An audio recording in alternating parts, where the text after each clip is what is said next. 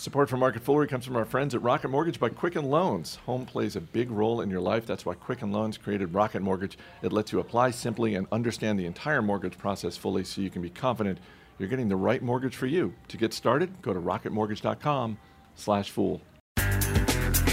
It's Wednesday, August 9th. Welcome to Market Foolery. I'm Chris Hill. Joining me, Bill Barker from Motley Fool Funds and Ron Gross from Total Income, and we are live from Chatter in Washington, This is D.C. awfully exciting. It is exciting. We are I don't get out much. Yeah, we don't get out of the studio much, but it's great to be here.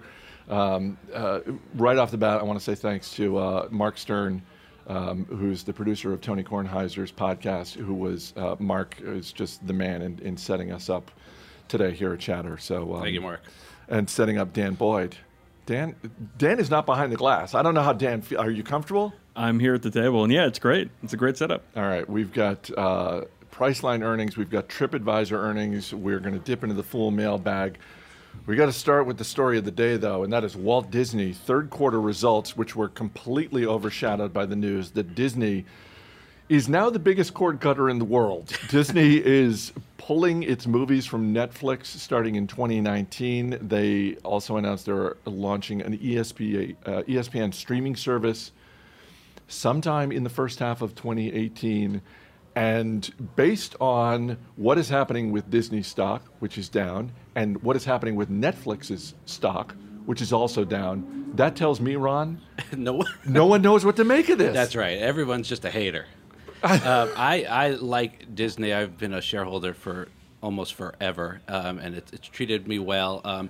Obviously, the story for decades was ESPN, where most of the profits came from, although most people didn't even realize that, I think.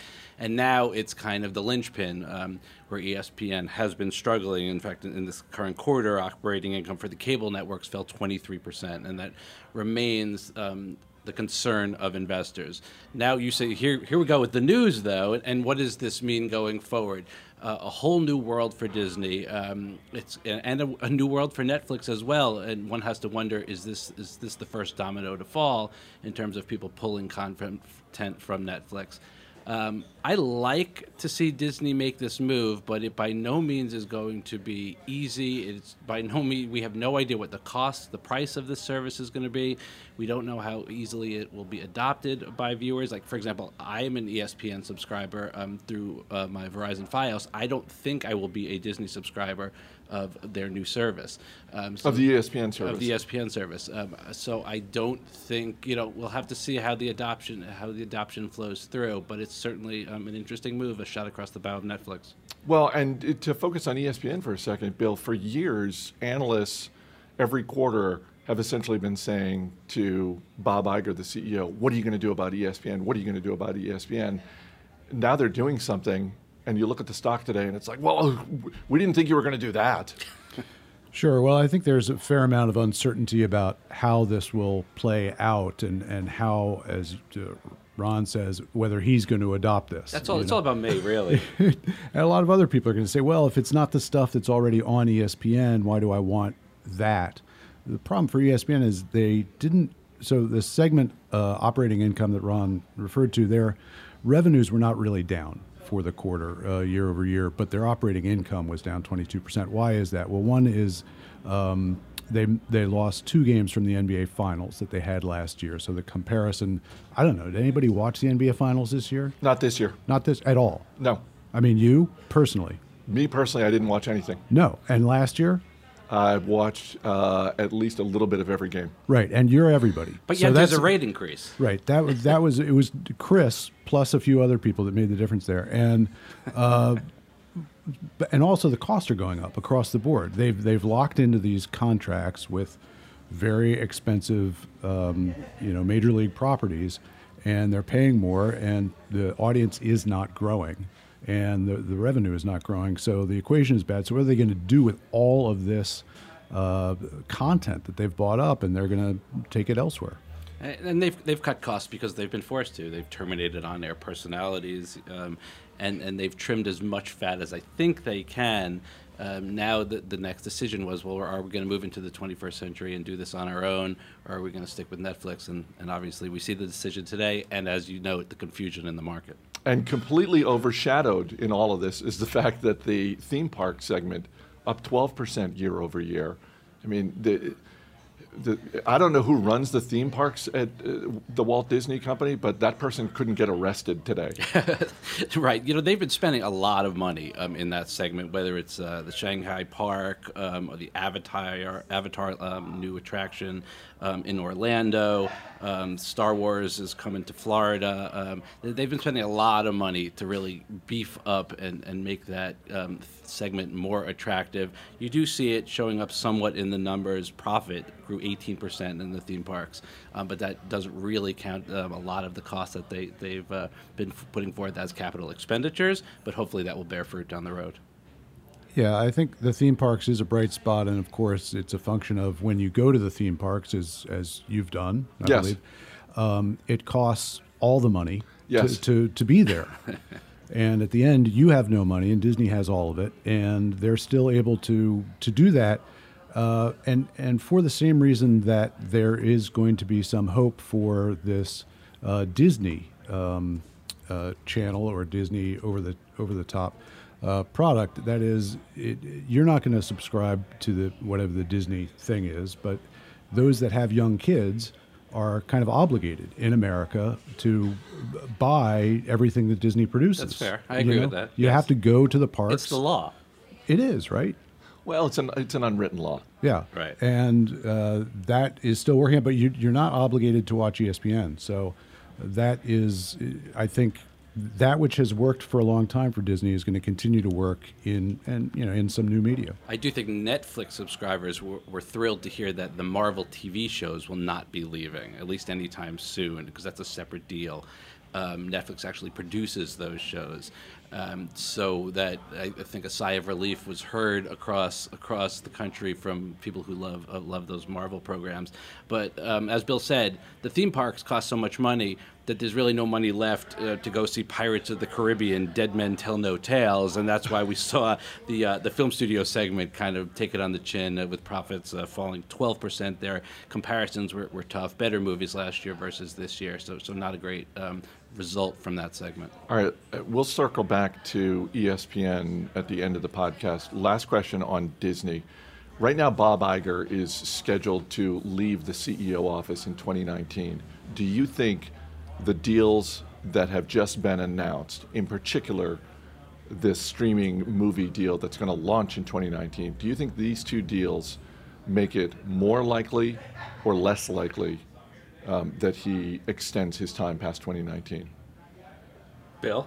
It's total guess, I do not know. It's not your first time on this show. I know, but what I like about this show as compared to being on, say, CNBC or something like that, is that when there's a question, you say, I don't have any idea. You can say that. Whereas on TV, you have to act omniscient. Right. I that's fair. But I will take a stand here. I think it's more likely that he stays. Is this a stand or a guess? It's a guess. Okay. And he brings on a really strong person to run a newly created kind of streaming offshoot segment because he needs to focus his attention on the bigger pictures and not run a streaming business. All right, let's move on to Priceline and TripAdvisor, both reporting second quarter profits and revenue, both higher than expected, and I'm not entirely sure why both stocks are down today. I think I understand it in the case of Priceline, but I'm not sure why TripAdvisor is down, because this by almost every measure, this is a really good quarter for them. Yeah, I think good quarters for both, but again, as we often say, it's all about expectations and it's all about guidance. I think for both of these companies, future guidance was a little bit weak, not exactly what folks wanted to hear, but for the current quarter, the one that just reported, everything looks good. Priceline, revenue is up 18%. I thought that looks very strong. Net income up about 20%. Travel bookings up 16%. We can point to a lot of different metrics that look quite positive. Yet you see the stock selling off, and I think that's because of the guidance. They said gross bookings would be just 9 to 14% in the third quarter, and I think both analysts and investors were hoping that would be a little bit more robust. But when you look at the performance of these two stocks over the last year, Priceline, even with the drop today, is up about 33% over the past year. TripAdvisor's taken it on the chin. Yeah. So when you start with, well, the stock is down today, you do need to start first with where has it come from to get to where it was at the beginning of the day, and up 38% before today. Obviously, it had not only had a good year in performance, but investors were expecting better and better things. This is Priceline. This is Priceline, and so they had guided, I think, to 12 to 17% growth, and they came in at 16%. But most analysts had gotten used to Priceline under promising and over delivering, so they had penned in higher numbers, 18, 19% growth, and not only for this quarter, but going forward. So even though Priceline did at the high end of what it said it would do, it did not do better than the guidance in that. And once you get out of, let's just assume they're sandbagging and let's put in an even higher number because that's what we're used to and that's what has been the case up till now. Now you have to adjust and say, well, let's start compounding out this growth at 15% rather than 18%. If you only lose 8% of your stock price on something that has gone as far and as fast as Priceline has, that's actually pretty good for the stock. And when you have a stock trading at 40 or 50 times earnings, this is going to happen, even when there's a little bit of a hiccup. People have made a lot of money. The stock is trading at what I consider to be, lofty valuations based on the promise of future growth. And if that future growth is in question, you get a sell-off. It will happen almost every time. So TripAdvisor down 40% over the past year. Is this a cheap stock or is this a value trap? Cheap stock at 57 times earnings? who you talking to? No. I don't think it's a cheap stock. I think people are concerned about the hotel revenue, the growth in that segment versus the non-hotel, call it the restaurants and other things. Hotel revenue only up 3% in the quarter. And I think they said they're cautious about the back half of the year, cost per clicks in particular. I liked that they repurchased some stock. Is that going to be in the end a good use of capital at 57 times? I don't know. So maybe I shouldn't have led off with I like to see them do that. Time will tell whether that's a good use of capital or not. Obviously, they think it is. The company's numbers are fine. They're just, not fine enough to support, 50 or 60 times price to earnings multiple. Well, the problem for TripAdvisor is that the hope that people would go to TripAdvisor and do research and then book from TripAdvisor is not really happening.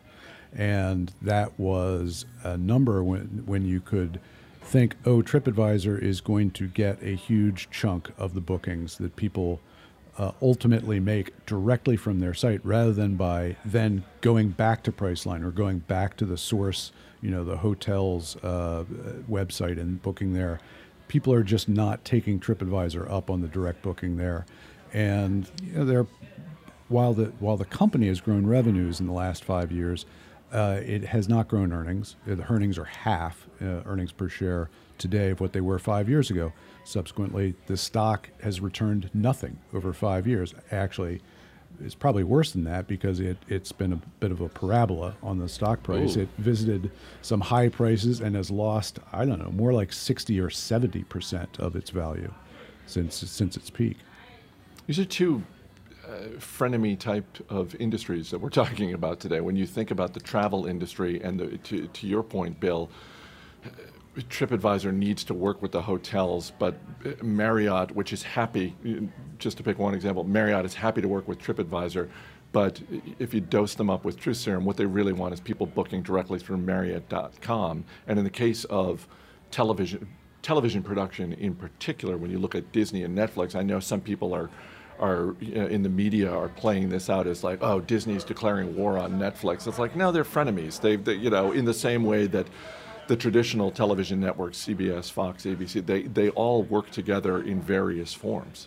Agreed. And from a Netflix perspective, I actually don't think this is that big a deal, Disney pulling out. It'll be a bigger deal if we see follow through from a lot of other content providers. But just in a vacuum, this one announcement from Disney, I don't see it being any major big deal for Netflix. No, I don't think that there are that many other players that have the same strength that Disney does to really launch under their own brand. So You see CBS doing things over the top and putting things directly there, but also on Netflix. So I think it is much like the travel industry. There are moments and elements of the transaction where you're in bed together and other times when you're competitors, and that goes for Priceline and TripAdvisor. All right, before we go on, I want to say thanks to our friends at Rocket Mortgage by Quicken Loans. Chances are you're confident when it comes to your work, your hobbies, and your life.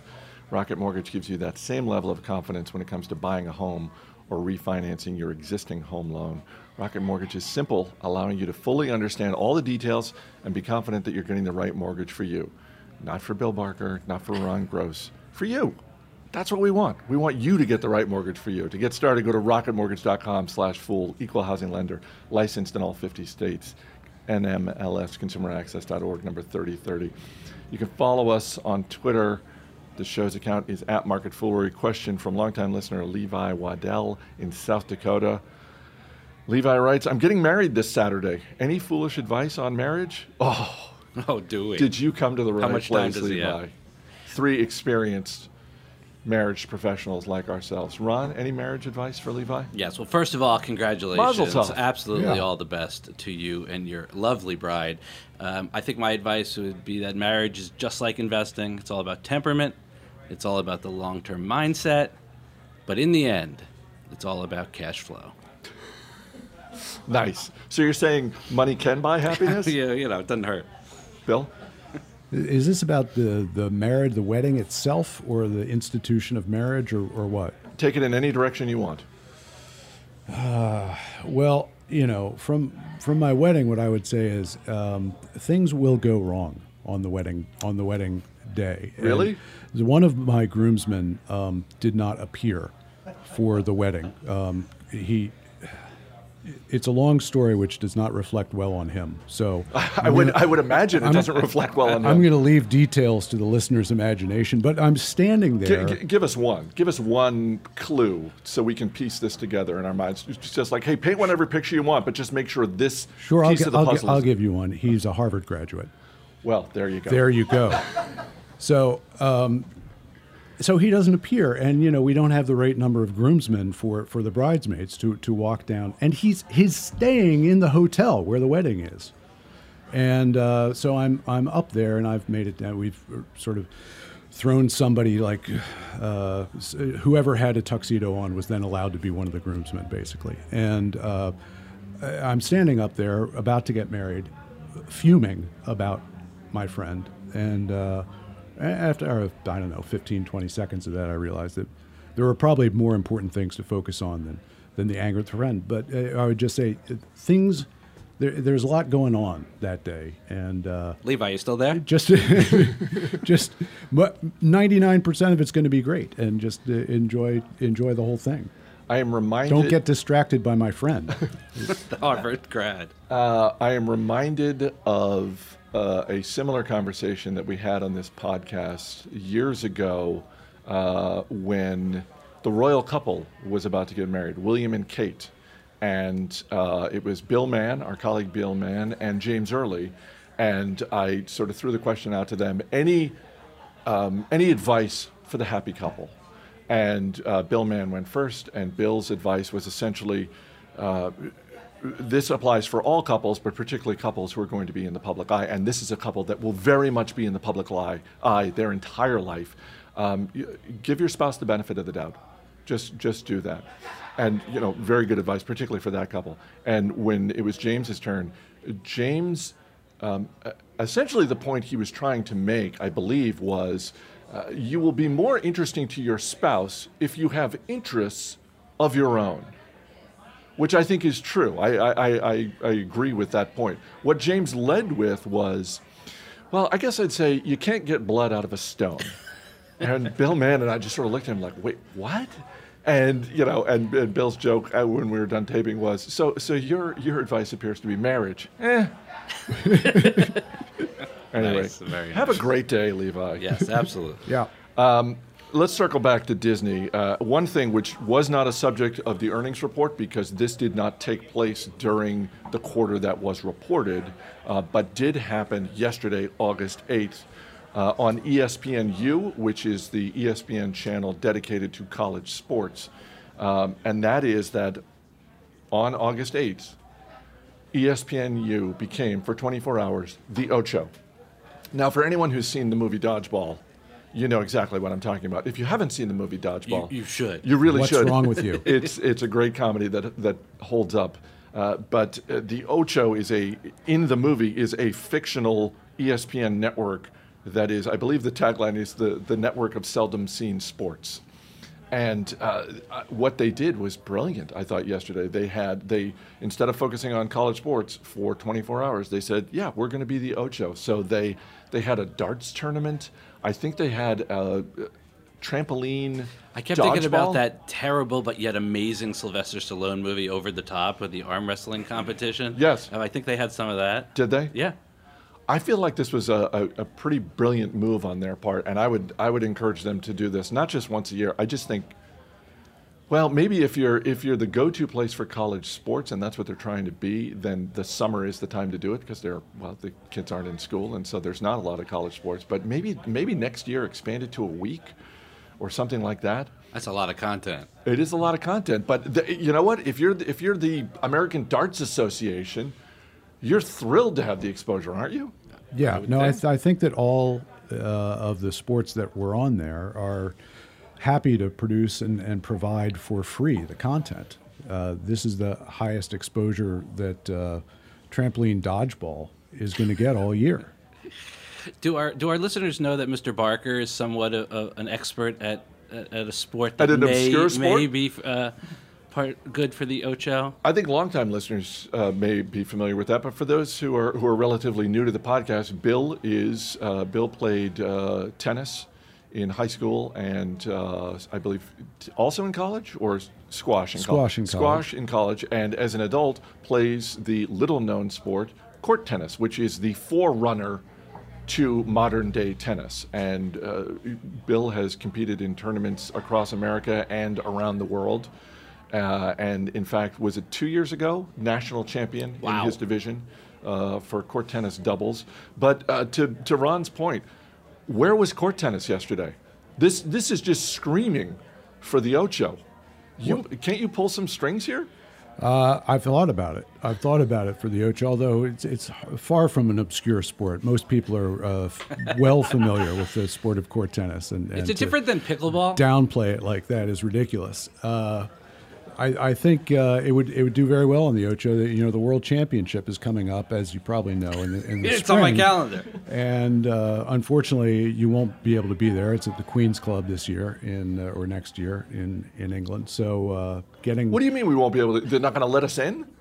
you. Yeah. No, it's like James Bond stuff. You got to be in a tux, and it's a whole thing. You play in a tux, don't you? No, just the spectators. It's not a lot for of the for the sweating. World Championship at the Queen's Club. What are you talking about? It's not like dodgeball. By the way, so Bill and I were talking about this yesterday. For those of us, and Dan is too young to remember this, but the three of us are old enough to remember when ESPN first went on the air. The original ESPN sports programming bore a striking resemblance to the Ocho. Because they could had not no get their. content. They were Yeah. looking to fill 24 hours of programming. They were buying up anything they could get, and anything they could get in the early 1980s included Australian rules football, speedboat racing, I remember that. weightlifting competitions. Beer pong. Strongest not. man, Maybe not strongest dodgeball. man competition. Yeah, It was mostly Australian rules football in my memory. yeah, it absolutely was. And I know that in Australia, that's a really big sport. But in America, I just remember in our house, we were so excited. We're getting ESPN. This is so great. And you turn it on, and it's like, what is this? It kind of looks like rugby, but not really. It looks like rugby and American football had a baby, and they decided to take off all of the padding. It just looks like a sport where a lot of people get injured all the time. Yeah, you gotta be manly to participate there. I mean, you have to be manly to play American football too, Yes. but there's just a lot less padding in the Australian version. Yeah, SportsCenter was really the only must-see thing on ESPN back in the day, and SportsCenter itself, I think, was a lot more must-see than it is today, because now you can get sports highlights all the time, everywhere. you've got to sort of work to avoid them. If they expand this next year, let's say, and we know a couple of people at ESPN. We'll see if we can push this idea. I know there's a sport that you've watched before in your travels, Bill, that was not on yesterday, that hopefully will be on next year, and that's competitive sheep herding. Oh my goodness! So the thing is, they had darts on, and darts really worldwide does not qualify as a seldom seen sport at all. In America, seldom seen. In America, it's seldom seen, but it's huge in England. And so I can remember being there one summer when I was working and being fascinated that darts was on TV, because as an American, I didn't know that people would watch that on TV. And I watched it. And the other thing that I grew to like watching was sheep herding, competitive sheep herding, which is amazing. And I recommend to everybody to get on YouTube and look up a few of the better sheep herding clips that there are, because these dogs are amazing.